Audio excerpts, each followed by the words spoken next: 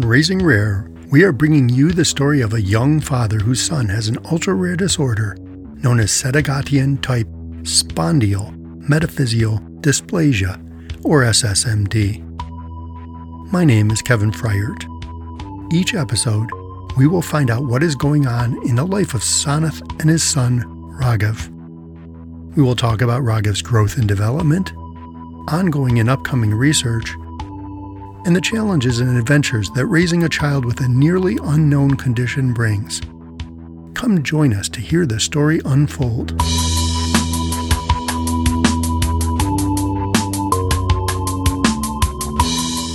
Welcome back to Raising Rare.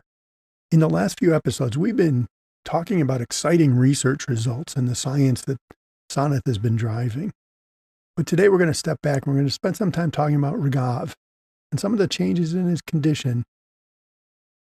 He's doing great. He's happy and smiling and just a very happy little boy. He went through a little episode of cold and other challenges, but he's back on his normal self again. He just woke up this morning with a big smile on his face. So that keeps us going. And he also has...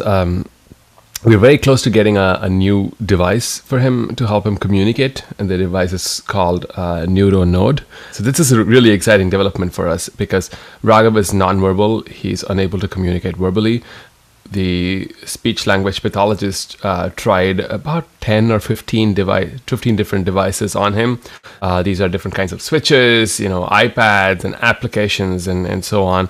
They finally narrowed down on this watch-like device that Raghav will put on his right hand, and every time he moves his hand, it clicks something on a computer, and we will pair that up with what is called a communication app, which has tiles of words that Raghav can choose from. So if he wants to play a particular game, he can say game, and we'll go figure out what the game he wants. If he wants to watch TV, he could say TV. If he needs a diaper change, he could kind of scroll through to that tile and move his hand to call out a diaper change.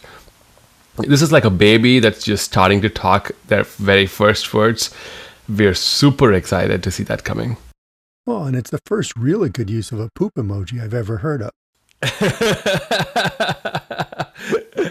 Oh my goodness. I think we should definitely do poop emoji. Given that he is of this generation, I think he deserves it. Yeah, I think that would be a lot of fun. But I know that you've had some other things going on too. It hasn't been all rose-colored glasses here, or it hasn't been rosy the whole way through. So what's happened? What's changed? About 2 months ago, on a normal day, we didn't expect anything to go wrong that day because it was, and as usual, a happy day. Raghav didn't have any underlying issues going on. We spent the whole day with him, that whole morning with him. We took him out. I think we went grocery store shopping, which he really liked because he really liked passing through the aisles of the grocery store and seeing all the objects kind of move behind him. So he kept smiling and laughing. We took him to a nap that afternoon, and he was incredibly happy, and he fell asleep rapidly.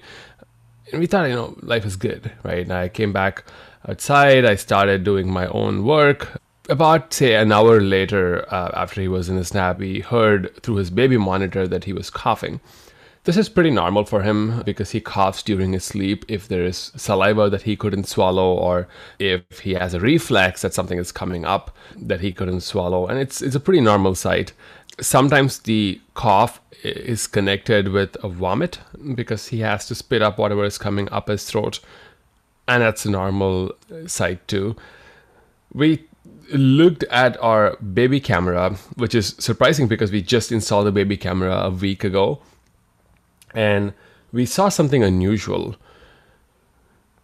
Raghav coughed and then he didn't move his body like he would usually. He didn't lift his hand. He didn't start crying right away. He looked different. He looked very different. And that's the only way I could describe, because when we looked at the camera, it looked as if he was just like kind of still. We didn't know what was going on. And we got concerned and we rushed into his bedroom. I picked him up on my lap and Ramya came in too. I thought he had some congestion in his nose because although he looked still on the camera, he was moving in my hand, and it looked as if he was trying to get. It looked as if he had a vomit and he had choked on it, and so we needed a suction machine to suction whatever he choked on from his nose. So Ramya got the suction machine, and we suctioned him. After we got everything out of his nose, he still wouldn't stop making those movements. I had no idea what was going on. Ramya had no idea what was going on. It looked quite odd and a different type of a movement that we had never seen. As the time went by, and as literally seconds went by, it started to occur to us that his whole body was shaking. And his whole body was shaking symmetrically in a certain direction and also periodically. So his shaking was just so periodic, like a pendulum, right, going back and forth. And there was just no control. Like it looked as if he was looking at us, but he was not. He was not paying attention to us. His hands were not moving uncoordinated. They were actually moving in the same direction. His legs were moving in the same direction. And that's when it occurred to me that something just terribly is going wrong. I thought he's still choked, his vomit, and he's trying to gag and get it out. But I didn't know how serious this was going to be, so I asked Ramya to call the 911. She called up 911 and got the paramedic to come home. I picked Raghav up. I started standing and rocking in the hopes that he could, whatever he's choking, he would spit it out. His shaking went down a little bit, and I thought, okay, maybe it's just getting better. But then after about 2 or 3 minutes of this happening, his shaking started increasing more and started looking a lot more intense. That I couldn't hold him in my hand. That I might just drop him.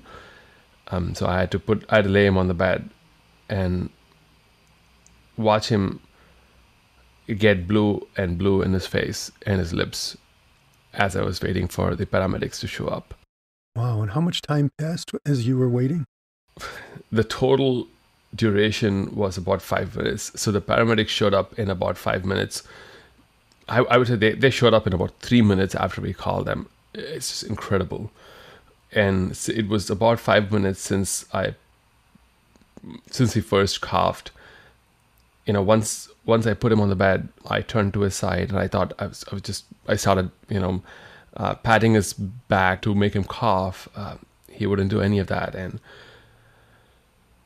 after about 5 minutes of constant shaking, and he threw up and he stopped. And I didn't realize how blue his face had been until he stopped shaking, because I could see the blood rushing to his face and his face getting pink.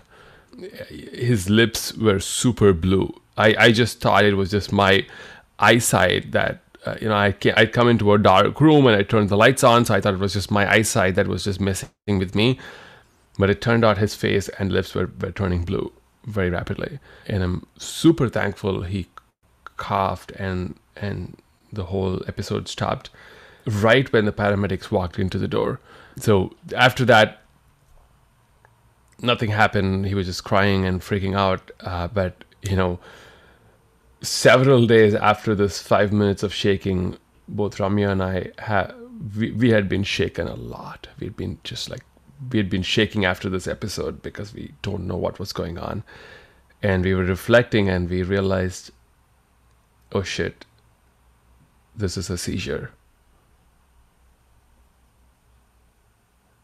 And kids with this disease generally don't have seizures until they are at least 7 or 8 years old. And Raghav just turned 3, and he already had his first seizure. And so this was super, super scary for us. Well, and the fact that it happened while he was sleeping, and that you saw it over the baby camera, that shakes you too, because as you said, it was a brand new baby camera. When you started reflecting on it and you thought, wow, things are happening in his sleep that we may not have seen, what was your reaction, your gut reaction? So during the episode, I knew, like when Ramya was calling the paramedic, I also asked her to take a video of what's going on, because in my mind, there were two possibilities. One, either he was choking or he was seizing. Neither of us said the word, but we knew that in our minds. And so we had taken a lot of videos so we can send to our doctor. And right after this episode, we called up the doctor's office. We sent them the video and had them give us an appointment. In just a few hours, they gave us an appointment to see him a couple of days later, along with doing an EEG. But that evening, we actually got a virtual appointment with our doctor, our neurologist, so we can talk to him and understand what's going on. And he did confirm that Raghav had a seizure. This is scary in many levels because, as you said, it was just a week ago that we had installed this baby camera. So we have no clue of knowing if Raghav has had a seizure in the past. For all we know, his vomiting episodes that we thought were usually normal during his afternoon nap could have been accompanied by a seizure, and there was just no way for us to look back in time and know what had happened. On the other hand, we were also hoping if the seizure was triggered by vomit, right? Like, what if he did have a vomiting episode, but he choked on his saliva? And typically when you choke on something, you want to get it out, and your body just goes into this autonomous rhythm of trying to squeeze that thing out of your ad tract. We were hoping that it was triggered, because if it is triggered, it's less risky than a seizure that happens automatically. And sleep, I learned later that sleep is usually the number one, not a cause of seizure, but the number one time when a seizure could happen. And so, putting everything together, we were very afraid, because this is potentially a data point that's showing Raghav's disease is progressing and getting worse. Yeah, I think it's something to start monitoring closely. Another aspect of his life you'll need to and understand whether it's happening regularly, what frequency, all of those things. I'm assuming this led you guys to the emergency department, and when you call 911, how did the emergency department handle this? Because it's one thing to have somebody come in unable to breathe, apparently seizing. It's another with Raghav's just underlying condition beneath it. So how did that work? Yeah, so when the paramedics came in, Raghav was already stopped seizing, and he started crying because he was freaking out, not knowing what happened. He cried nonstop for like 15 minutes, just unconsolable, because I think in some deep level he realized he was not acting normal. He probably felt whatever was going on in his mind. So I think that is why he was just crying unconsolably for the next 15 minutes. The paramedics offered us to take us to the emergency room, but we said no. We decided to stay home because we know that if we take him to the ER, they are going to do a whole panel of tests. And if Raghav is not in a danger, they're going to send us back. This is going to lead to about a 4-hour journey in the ER, mostly waiting and making Raghav freak out a lot more than he's already freaking out. So we were just not sure if it is needed at that point. We were also partially hoping this was triggered by a vomit. So we decided to call our neurologist and get an appointment right away, then go to the emergency room. So we did not. And that turned out to be the right decision to make, because he didn't have a seizure after that. A couple of hours after this episode, he was back to his normal happy self and smiling. Obviously, he was tremendously tired, so he went to bed quite early, but we saved a trip to the ER. That's a win. Yeah, and it's great that the paramedics were able to give you what you needed there, get him through this, and then you could react to, okay, what do we do now? So you had an appointment very quickly with your neurologist. Can you walk us through the conversation and what the neurologist did to help you understand what had happened? Yeah, so our neurologist is awesome. He first watched the video and told us this is highly likely a seizure because I'm no expert here. Apparently, it's very hard to figure out if something is a seizure or not if you're not an expert trained in that sort of a domain. So he did confirm that it's very highly likely a seizure. The next question was, should we start on a seizure med? Is this going to happen again? Was this triggered by a vomit or a choking? And is it even safe for him to sleep in the afternoon anymore if he's going to start getting seizures? So he debunked a lot of myths. He said, sleep is actually more important for him now that he's had a seizure because sleep deprivation could cause more seizures. So we went back to this mode of, okay, let's make him sleep as much as he can so he's happy and energetic. And then he also said, there's a probability that there's a non-zero probability that he will get a seizure again, but no one can predict when and how and what intensity and so on. But in terms of risk factors, right, his underlying medical condition is there. One of his very early EEGs that we had taken when he was just 1 year old, looking at his brain wave pattern, brain electrical patterns, showed abnormal behaviors, although they were not abnormal enough to be called a seizure. And then the fact that he had one seizure essentially put him in the category of high risk, which meant that the doctor felt we should start a anti-seizure medication called Keppra at a reasonably low dose. So, we just get him enough therapeutic benefit, but not push him too far to start seeing side effects. We wanted to repeat the EEG. We wanted to see if we could wait out on the medication. Should we wait until the second seizure shows up before we start the medication and so on. But then we eventually decided to get Raghav started on Keppra because his other, after we actually did a second EEG on him as well after the seizure episode. That was very consistent with the first EEG we had taken. There was no seizure during the EEG, but there were discharges, or what they call electrical abnormalities. The doctors felt like the risk of Raghav hurting his body or hurting any of his organs after another seizure is non-zero, which means that we, should do everything we can to either prevent a seizure or reduce the intensity of the next seizure coming up, whenever that might be, or even if that happens, right? This made us, the risk judgment call that we should start him on the seizure medication, which we had started just a week ago. So about a month and a half after this episode is when we actually started the seizure medication, and Raghav is tolerating that quite well. So we're quite happy that this is working for us. And so far, he hasn't had any other seizure events like this? No, he hasn't had any other seizure episodes. They also gave us an emergency stop medication that you would administer rectally if he had a seizure for longer than 3, 4, or 5 minutes.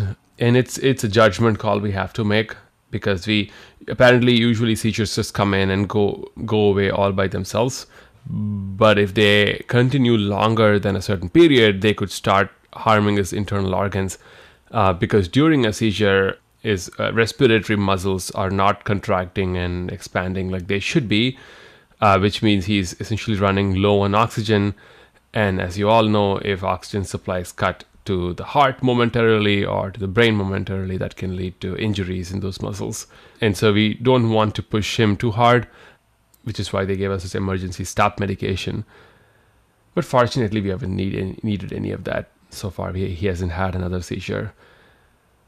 But this changed everything about our perception of Raghav. Like, he went from a kid that was just incredibly stable almost since COVID started. So about 1.5 years, he was just incredibly stable, rock solid, happy, didn't even have an episode of cold, to bumping him back into this high-risk category, putting that fear in our head, actually for the very first time. We had never feared anything about Raghav, but after the seizure episode,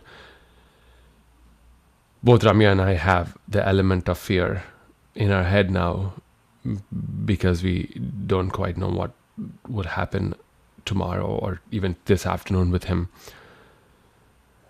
And so that changed everything about how we think about Raghav. That's a new aspect to life, to live in here, of something happening.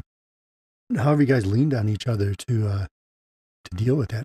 You can't manage it. It's there. Fear is rough that way. And how have you guys reached out to each other, and how's that going? Yeah, I guess there is little that we can do to manage the fear or stop the fear, as you said, but we can manage it. And our general coping mechanism is playing with Raghav more, spending more time with him, finding another win that we can celebrate for him, helping him smile and stay happy and positive. And so the more time we spend with him, the less fear we have in total. And so our coping mechanism has been, well, let's drop everything else happening. Let's go spend dedicated time with Raghav. Let's make sure he gets the 100% that we can give for him. And then we'll deal with what comes out of it after that. Yeah, I know that you've had a lot going on in your life. You're changing homes again. You had a delay in the grandparents coming to help you out. And you took some time off. A significant amount of time. I mean, you took some real personal leave here, just in the midst of all of this. How did that go, and how has it been? How did it help, and how has it been going back to work? Yeah, the personal leave was transformative. The first half of this of the break, and the half is almost marked by the seizure. His seizure happened almost the halfway mark during the break. The first half was just incredible. For the very first time, I did not have any commitments. I actually put an out of office response to even my Cure GPX4 and Open Treatments emails. So I'm not responsible to respond to anyone. No one at work is waiting on me. So my mind, for the very first time, felt incredibly clear. To a great degree, I felt like a human again.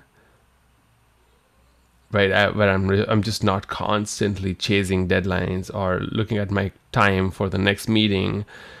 I can't do everything that I wanted because I am taking care of Raghav. He has a very fixed routine. We have to cook, we have to make breakfast, we have to make lunch, we have to give him all the medications, we have to make sure he gets fed, he gets a bath, and he's made to sleep, and then and he's getting a nap. There's just a lot of things that had to happen through the day. It was incredibly exhausting, but I felt a lot of calm. There was just that connection back to life that I got through this break. And then his seizure happened. 2 days after the seizure, he developed an eye infection. And the eye infection led to a lot more watering in his eyes, which led to a nose infection. And then he got a cold. And the cold lasted for about 2 weeks. And then he got allergy, which continued to last for another good chunk of time. So for about 4 or 5 weeks after the seizure, he has been on a continuous downward trajectory. And our fear from the seizure just multiplied tenfold, because if he gets a cold, the last 2 times he got a cold, he ended up in the ICU. But fortunately for this time, we were given what are called breathing treatments. And we started that right away when we noticed the first sign of nasal congestion. And so we were able to get through this, and the doctors helped us get new medications to get through the allergies. And so I would say for the last 4 days, he's been very happy and back to his baseline. And so although I felt like a human again, the big part of being human is experiencing pain, which is how my second part of my break was. And going back to work was very refreshing too, because I am able to think about things from a very different perspective. I'm a lot more calmer now. I'm not as anxious about getting every single thing done, because I know what life is all about at this point. And I feel like it's not about just knocking off your to-do list. It's about having a meaning, having a purpose, and reaching the goal that you set out to do. It's changed everything about both the break and the whole seizure episode changed me once again. Yeah, I think that those emergencies at work just pale. And you realize they're not emergencies. There's somebody who's impatient. There's something, it's a situation, but it's not an emergency. It's something that just needs to get done in its time. Where when it's your son seizing, that's perfect clarity that that's an emergency. This is something we have to drop everything to deal with. So in going through all this, and you took a break, which is great, and I applaud you for that, but we know fatigue and exhaustion and burnout are a reality. When any of us burns a candle at both ends, and you're burning a candle with several wicks, you're doing so much at once and trying to tend to them all. What advice do you have for other rare parents who find themselves tiring in the midst of this battle? Yeah, I've been reflecting a lot on this because when I got started in this rare disease journey, I had just enormous energy. I still do have that energy, but I also have a lot more things to do at this point that I had spun up. So, reflecting back, I'm asking myself the question, life is super short. I probably have another maybe 20 or 30 years left of my prime time to do any work that I want to do. And on top of that, there is absolutely no guarantee that I do have those 20, 30 years. I probably just have a day for all I know. So it's impossible to predict how much time I do have. There's only a few things that we can do, right? There is home to take care of. There is my son to take care of. There is work to attend to that pays the bills. And so I have to be incredibly selective and clear on what I want to work on. On top of that, I have my personal interest of reading a certain book or learning a new technology or learning a new topic. And on top of that, I also want to learn to surf now that we've moved to California. So I have all these interests and I just don't quite know how to put them together and stack rank them and prioritize them. I've tried a lot of different techniques, and at this point, I've grown tired enough that I cannot multitask. So I really have to pick only a very few things that I want to get really deeply into. My strategy all along has been breadth versus depth, which is I will cover a lot of different things, but I'll only do I'll only go deep very little in each of those activities that I cover. So I don't have to spend time on each of them quite a bit. That was okay, but the price to pay is multitasking and, as you said, fatigue and exhaustion. And the only way to beat it is to find something that you're really passionate about, that gives you energy when you do it, that makes you feel happy and contented if today was the last day, right? And so I'm trying to find what those activities are for me, and in those, essentially the way to find them is to work backwards from goals in life that you think you want to reach, and I tend to latch on to larger than my personal goals, and so I'm trying to work out those goals precisely and find a small number of activities that I can focus and go deep and really make a difference, because the more the breadth I cover, the less effective I am. I start to sound more like an inspirational speaker than anybody that has achieved anything for reals. So I don't want to be the guy that's just faking it. I want to be making it. Well, thank you so much for being so open with your situation and sharing your growing wisdom and actually sharing your story as this unfolds. I think it's what Raising Rare is all about, why we got started. And I think this is a good time to let our listeners know that with this episode, we completed our second season of Raising Rare. It's been 2 seasons already. I'm stunned. But we wanted to announce that we're going to take a break until the new year, both to give Sanath and Ramya a chance to recharge, but also to give us a chance to reflect on how we can make this podcast better for you. But while this is just taking one thing off their plates, fight to find the treatment for Raghav goes on, even though we're not on the air, and you can join them in that fight by contributing to curegpx4.org. Thank you for listening. Thank you for listening, everyone. This has been an amazing 2 years sharing our journey with you all. If at all anything, this has been more cathartic and helpful for all of us to share our journey with you. Even though each one of you are not going through this journey, it just feels like we are in this journey together.